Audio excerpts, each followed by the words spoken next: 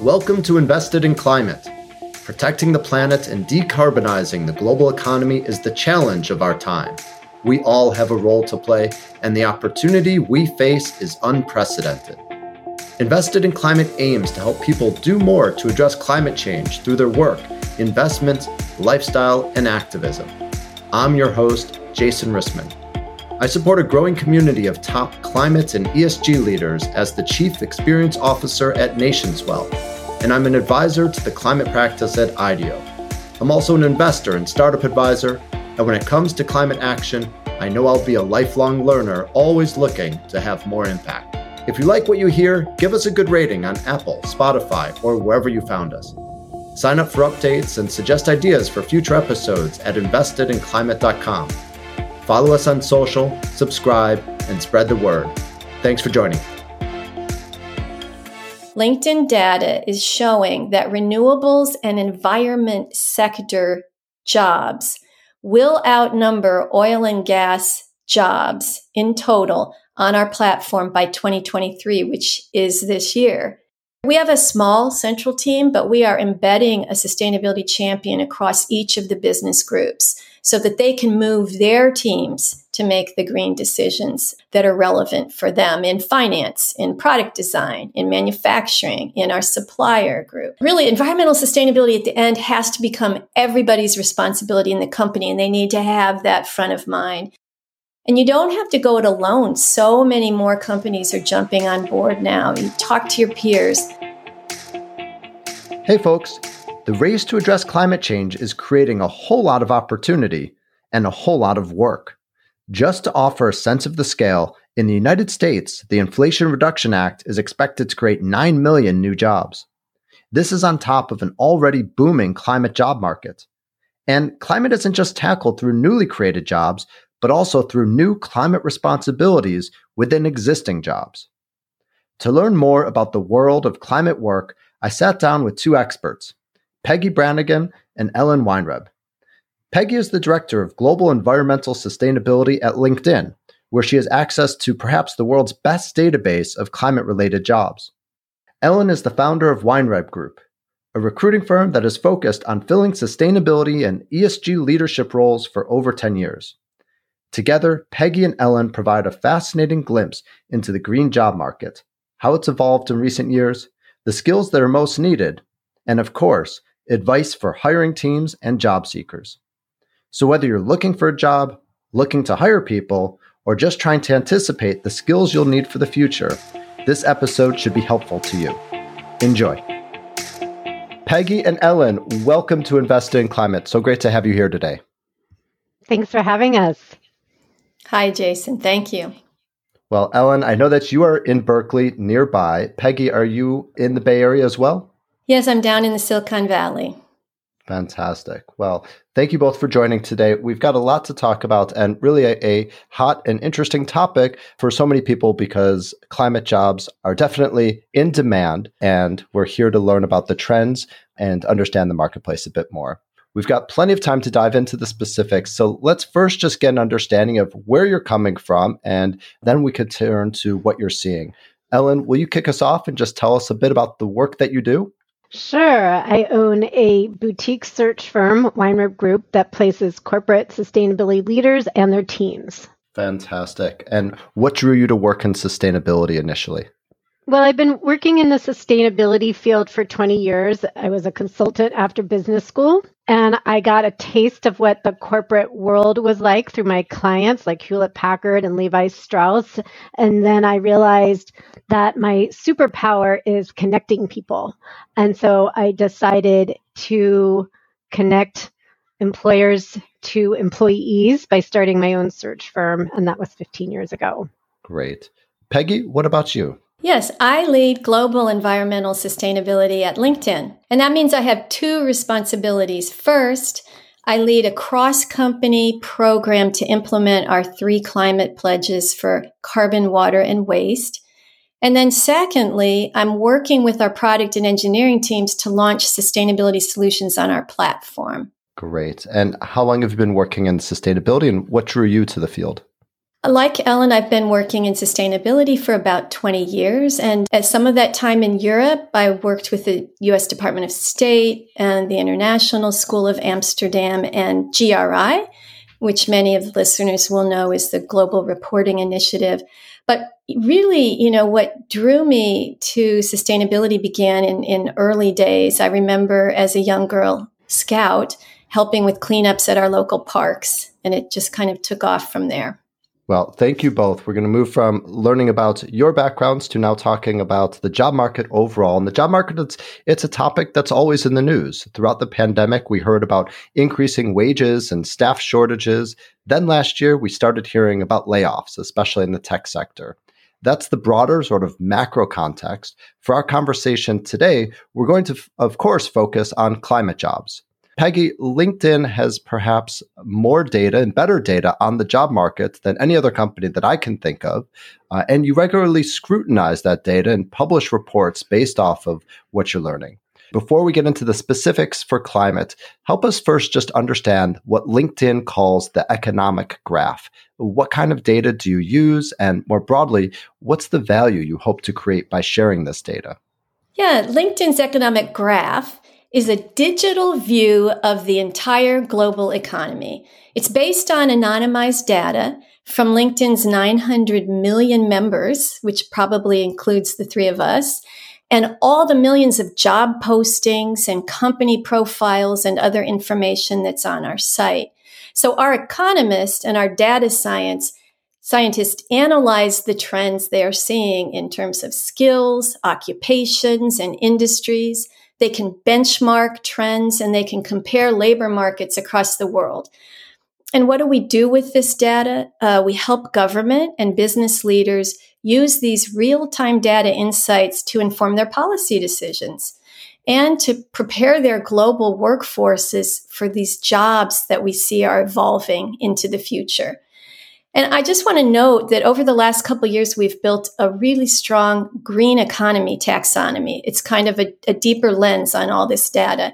And our economic graph team is sharing insights now about how the whole global economy is transitioning toward greater sustainability. That's the really good news. And these insights can help our customers and members, professionals, stay current and know what's important in terms of being marketable, and they can share their own work in progress on our platform. Thanks, Peggy. So without building up much more suspense, let's dive into some of the details and better understand the climate job market. And you mentioned that there's an ongoing growth of the need for green skills. But how has this changed in recent years, and what does it look like today? Well, I'm so excited to share this with all of you because I personally find it very encouraging. What the data is showing us is that many industries are adding new types of green jobs, but we're also seeing increasing requirements for green skills for existing type of jobs. So as a result, we're seeing growth in both traditional green job categories and in what we call the greening of other functions. And just to dive a little deeper into that, our data shows that the sectors with the biggest demand for green skills globally right now are corporate services. That could include accounting, finance, reporting, marketing services, etc., manufacturing, energy and mining, public administration, and construction. So you can really see just by that list of the top skills that it really cuts across a whole bunch of different industry groups. Fantastic to see that it really is a broad section of the economy ranging from corporate services to construction.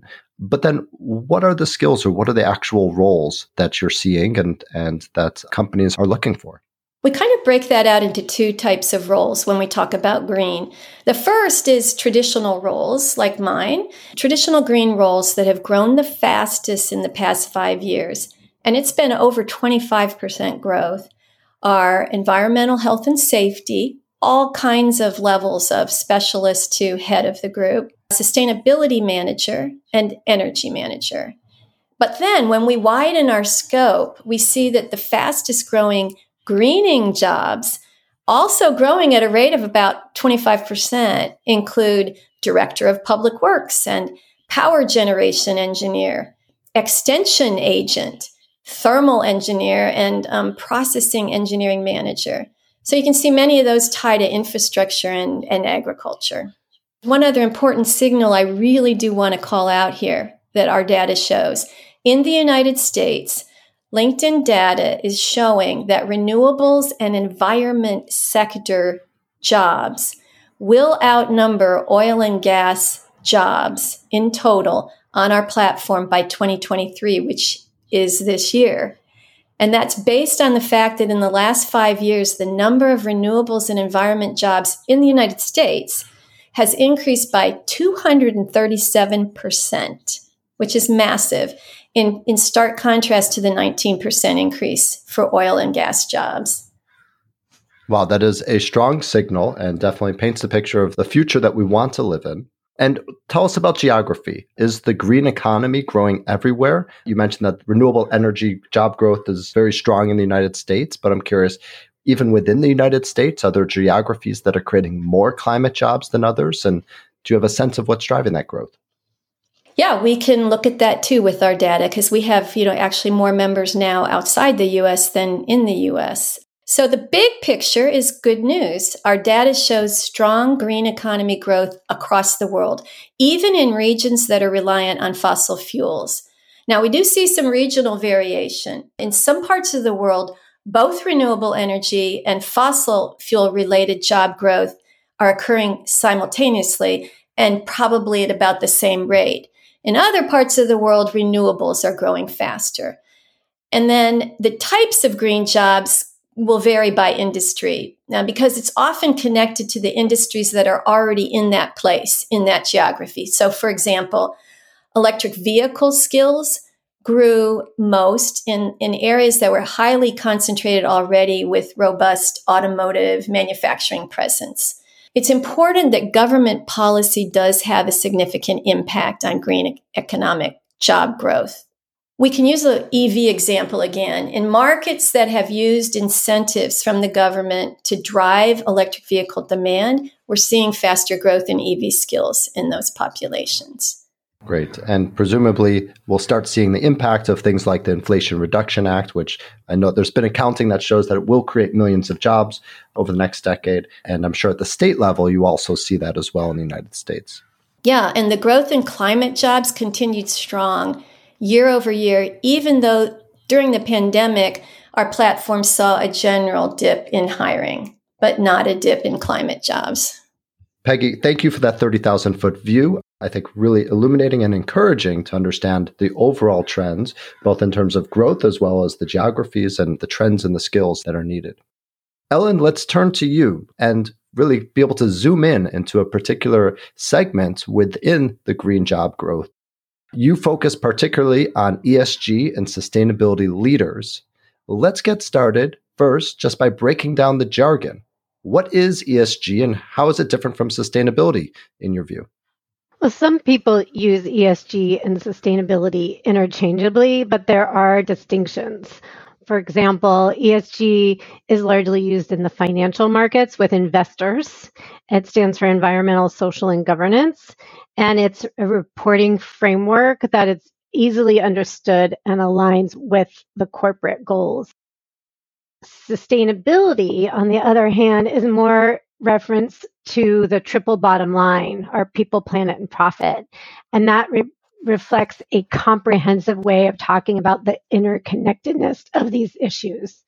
Great. And your work focuses on recruiting leaders in both of those categories. Is that right? That's correct. We have two types of clients, one in the corporate sector and the other in the finance sector. So in the corporate sector, that's including brands like Estee Lauder and Mars.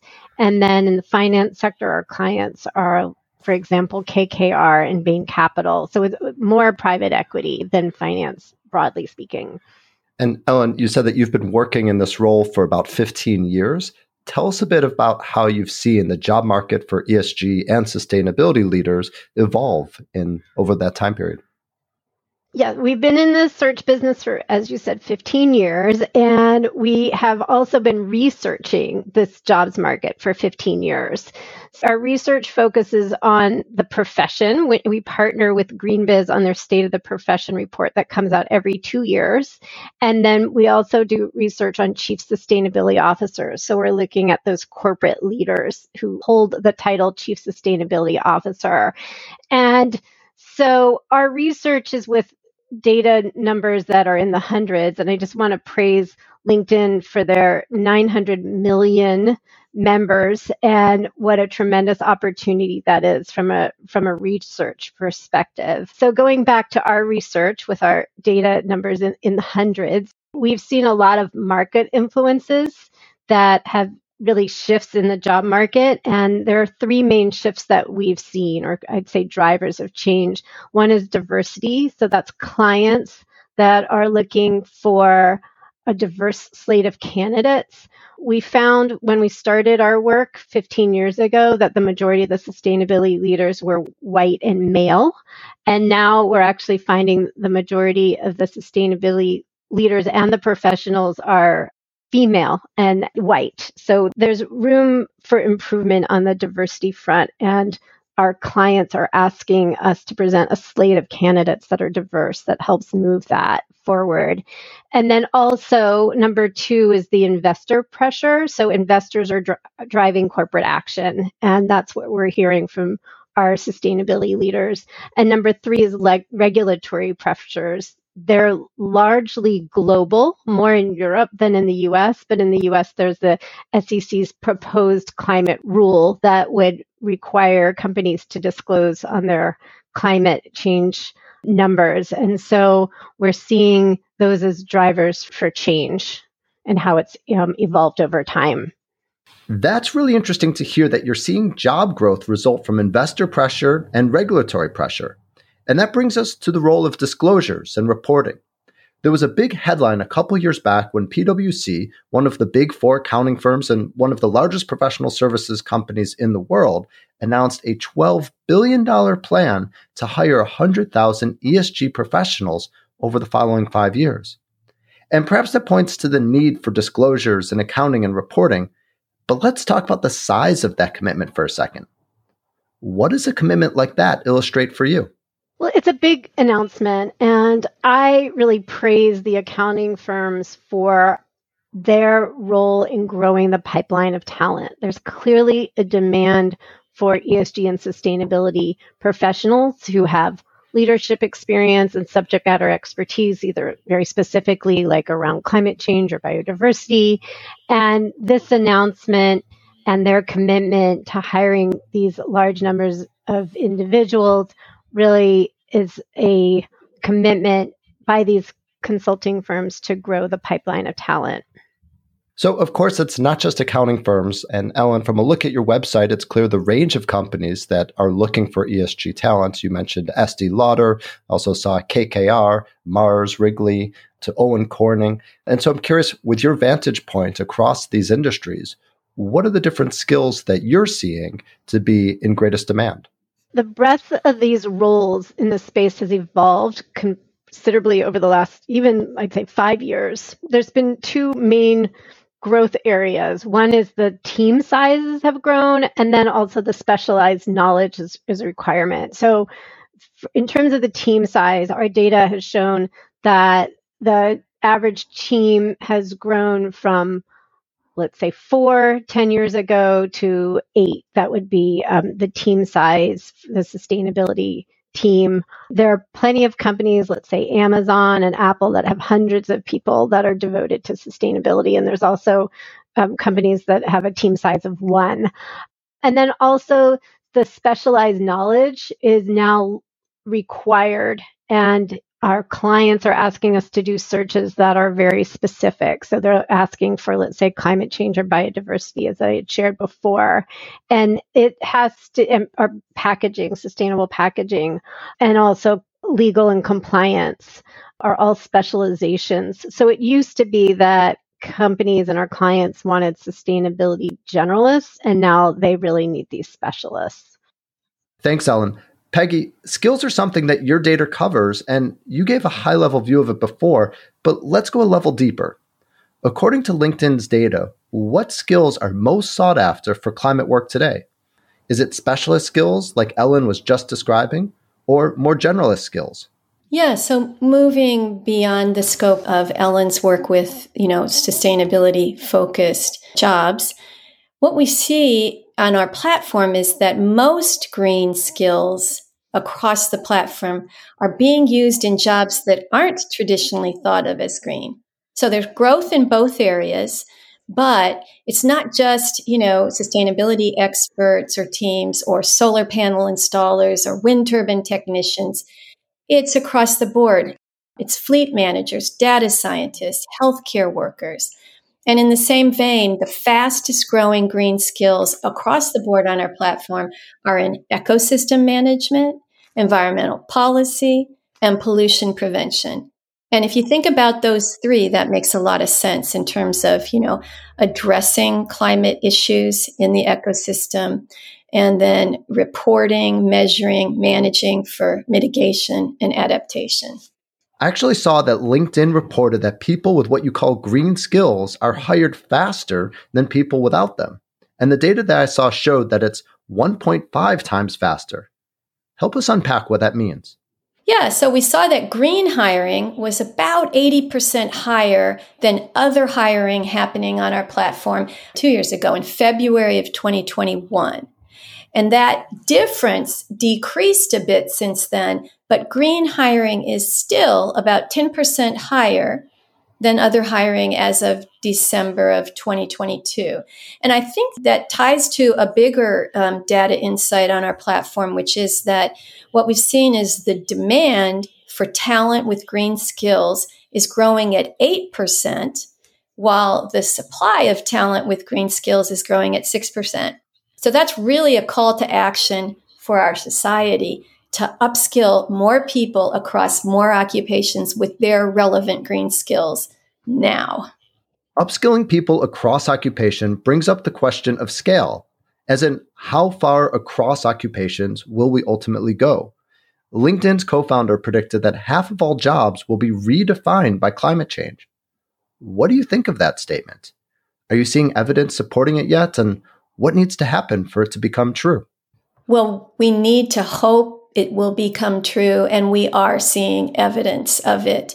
Many of what we call the greening jobs from our list are related to infrastructure, construction, and buildings. These aren't new types of jobs, but they're jobs that now need to be done in a different, greener way. Why? Because workers in those job titles have to assess now the environmental impact of how they might site or build a project. They want to select more sustainable building materials. They want to operate buildings to use less energy, produce less waste, better conserve scarce resources like water. So that's just one example of what we're seeing happening, greening across many industries. Thanks, Peggy. So we've been flying at a pretty high level. Let's get closer to the ground and provide some guidance for the types of people and groups that you work with, namely companies that are hiring and job seekers. Let's start with the companies.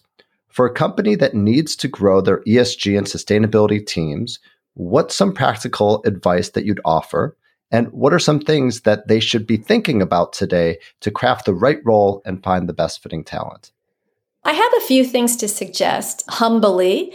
And of course, these have worked well for me in building our team in the tech industry. So with that caveat, first, I think it's helpful to establish a central team that's going to develop a strategy that's based on your specific business model.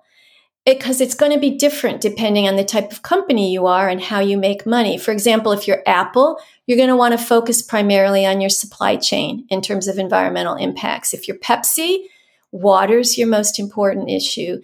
And then at LinkedIn and Microsoft in the tech industry, we're very focused on carbon because of our data centers. So you're going to need to address all the impact areas, but really with scarce resources and scarce time, focus on where you're going to have the biggest impact because of your business model.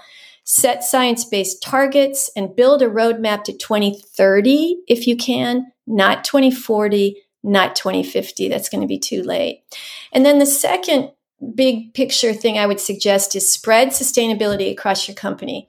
We have a small central team, but we are embedding a sustainability champion across each of the business groups so that they can move their teams to make the green decisions that are relevant for them in finance, in product design, in manufacturing, in our supplier group. Really, environmental sustainability at the end has to become everybody's responsibility in the company, and they need to have that front of mind. And you don't have to go it alone. So many more companies are jumping on board now. You talk to your peers. Next quarter, LinkedIn will be launching a new sustainability resource for companies and professionals who aren't sure where to start. So keep an eye out. I'll share more on my LinkedIn page. Fantastic. Ellen, what about from your view, especially for companies that are looking to recruit and hire new talent? What should they be thinking about, both to craft the right role, find the best fitting talent, and ensure that their teams are set up for success? To piggyback on what Peggy had shared about embedding, we do see not just the standalone sustainability function, but we are filling sustainability roles throughout the business, not just in the sustainability function. So there is that specialization. And the chief sustainability officer has a role in not just filling out for their team, but embedding it in the business.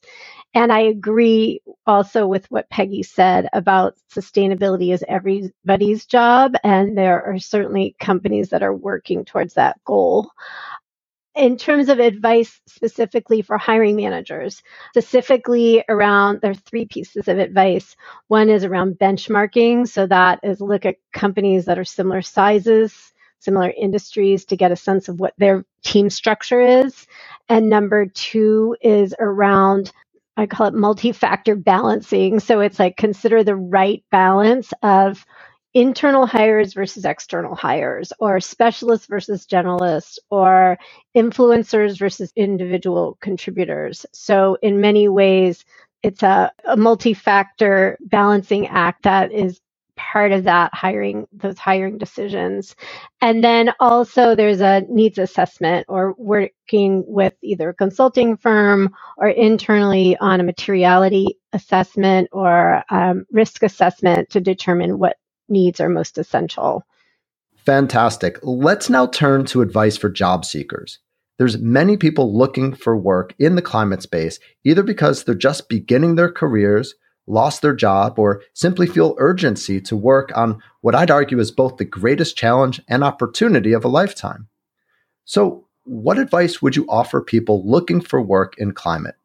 Peggy, let's start with you. Surely there's no shortage of LinkedIn best practices that you can point to, but I'd also love to hear what stands out as most important specifically for climate job seekers. Yeah, thank you. I have this opportunity often. I have such a great deal of outreach from young professionals, especially that really want to make sure that their job includes some kind of a focus on climate action and improvement. So here are some of the things I share. One is, start with building out a basic level of competency, knowledge, and skills in sustainability. There's so many ways to do that. University courses and degrees, LinkedIn learning courses, lots of other offline and online resources. But you need to understand the fundamentals of climate change, the different impact areas, what are the, solutions, etc. But then beyond that, really, it's such a broad range of opportunities. There's room for everybody. So second thing is, what is your superpower? Where are you going to engage in this climate activity? Are you going to be the MBA building the business case, managing a portfolio of different investments? Are you going to apply your science background to help with the reporting or to help build solutions? Or equally important, are you going to be the person that's a very good communicator and you're going to tell the stories and change people's minds and hearts and get more people on board? So that's one thing. I think two key skills to build and to be able to demonstrate success in that are core to this job. One is being a change maker, and the second is being a relationship and partnership manager, because you're going to find wherever you end up in the organization that you'll have less authority, less budget, less people than you need. And so you have to be able to, identify the most strategic win-wins that can, move you and the people you're trying to collaborate with along, and, be an authentic partner. And then I would say, and you can do that with volunteer work, nonprofits, community groups. You can subscribe to the Green Biz newsletters, participate in free events. There's so many ways to build out your experience. There is one tool that we launched on LinkedIn in April last year called the Green Jobs Collection. It should serve up a collection of jobs in green work in your geography. And then just good luck. I think that the data I've shared has shown that there's growing opportunity and we need everybody to get on board. Peggy, I would like to rewind just for a second because you mentioned one of the capabilities that you think is important for these growing climate jobs is being a change maker. And that's a term that's used in lots of different ways. So I'd love to just hear how you intended it, and particularly for jobs either with existing traditional companies or for new companies entering the space. Right. I mean, by definition, if you have a sustainability role, you are asking people within your organization to change, to move away from business as usual, and to set different goals, to include sustainability as a priority when they're making decisions, to change the way you measure success in the company. You kind of have it compelling you from both directions. One is from, the external players that provide information about what are best practices, what should your organization be doing. And then you have to turn around and kind of find ways to implement that and evolve your company and enable the company itself and then the individuals in their roles to transform so that one of their priorities now becomes taking climate action. And that's hard. That's very hard. And you have to do that through a combination of building authentic relationships where you show the stakeholders you understand the challenges that you're presenting to them, but there can be wins for them as well. And then you have to be able to communicate that up to senior leadership so that they change policies, change compensation systems, change the way they talk about their brand. It's all about change. Thank you, Peggy. I love that you're highlighting how sustainability roles are really about transforming organizations and how hard that is. I've seen this personally. It's central to the work I was helping lead and am now advising at IDEO, focusing on the need for organizational change amidst the climate era. And it's very much what my new role at NationsWell is all about, recognizing how sustainability and climate leaders have so much on their shoulders without a playbook and often without community and the support they need. So your points really resonate deeply with me. Ellen, let's come back to you. For the types of roles that you're filling, what advice do you have for job seekers? How should they dial up their qualifications and also increase their chance of getting noticed by recruiters? Yes, I think there's 3 pieces of advice. One is to network. That's all 3 of them. But anyway, that's the biggest one, is attend conferences, engage in social media. Number 1 is network. Number 2 is education. So upskilling. That means taking more courses or degrees, find opportunities to learn. And then the third is around building your personal brand. So when I had shared about social media, the other is what can you do to demonstrate your knowledge? And can you start your own blog or write about it? But what can you do to build your brand in the area that you're seeking? Thank you, Ellen. Network. Learn and get visible in the circles where you want to work. All great advice. So we've talked a bit about how this market has evolved. We've talked a bit about where it's at today. Let's look to the future and hear what you see for this year and beyond. How do you think the climate job market will change in the months and years ahead? And give us a sense of what you think will be driving that change. Peggy, will you kick us off? Sure. I think in the same way that all jobs or most jobs are becoming increasingly digital, more jobs are going to become increasingly green. And people are going to need to build more green skills. And we've talked about that quite a bit on this session today. What I hope we will see is more programs that can upskill workers and job seekers on green skills, including in the non-traditional roles, the everyday roles that are greening. Just to tag on to what Ellen said, first of all, I salute her for calling out the need for more diversity, because really that will improve so much the way that we tackle these problems when we have everybody involved in finding the solutions. But then also the networking. And one data insight we found on LinkedIn, which is pretty encouraging, is that the most useful networking is with your weak network. It's not with your direct relationships. It's with like second degree and third degree removed. And those people, if you connect with them, they can connect you with their network, and it can be very powerful. So there we go, a real insider tip, and it really offers strong encouragement to be bold and reach out expansively on LinkedIn. And I guess if that second or third connection is confused about why you're contacting them, clearly you can just tell them that LinkedIn has data that weak networks matter. All right, Ellen, what about you? What would you like to add? I agree with a lot of what Peggy said, and that every job in the future will have more green in it. And so I'm just picturing green pastures, and also that there's a significant growth in the financial sector in terms of ES jobs, and as the regulatory requirements are requiring companies to disclose more information, there are a lot of jobs that are coming on that. And then finally, a third point that we really didn't touch on much, but sustainability leaders are reporting a lot to boards and corporate boards. And so that's a skill that I'm seeing sustainability leaders who want to sit on boards, and also sustainability leaders who are reporting to their boards. And so that's another opportunity to upskill. Ellen, you bring up a really great point about the role of ESG and boards, which perhaps should be a future episode. Boards really didn't have to think about ESG issues in the past, and now boards are spending a lot of time talking about ESG risks and efforts, and it's requiring new skills and knowledge, not just for leaders and executives, but for the board members themselves too. Ellen, Peggy, thank you so much for being here today, for all your insights, and for all the work you're doing to help more people work on climate. Thank you, Jason. Thank you. This was wonderful.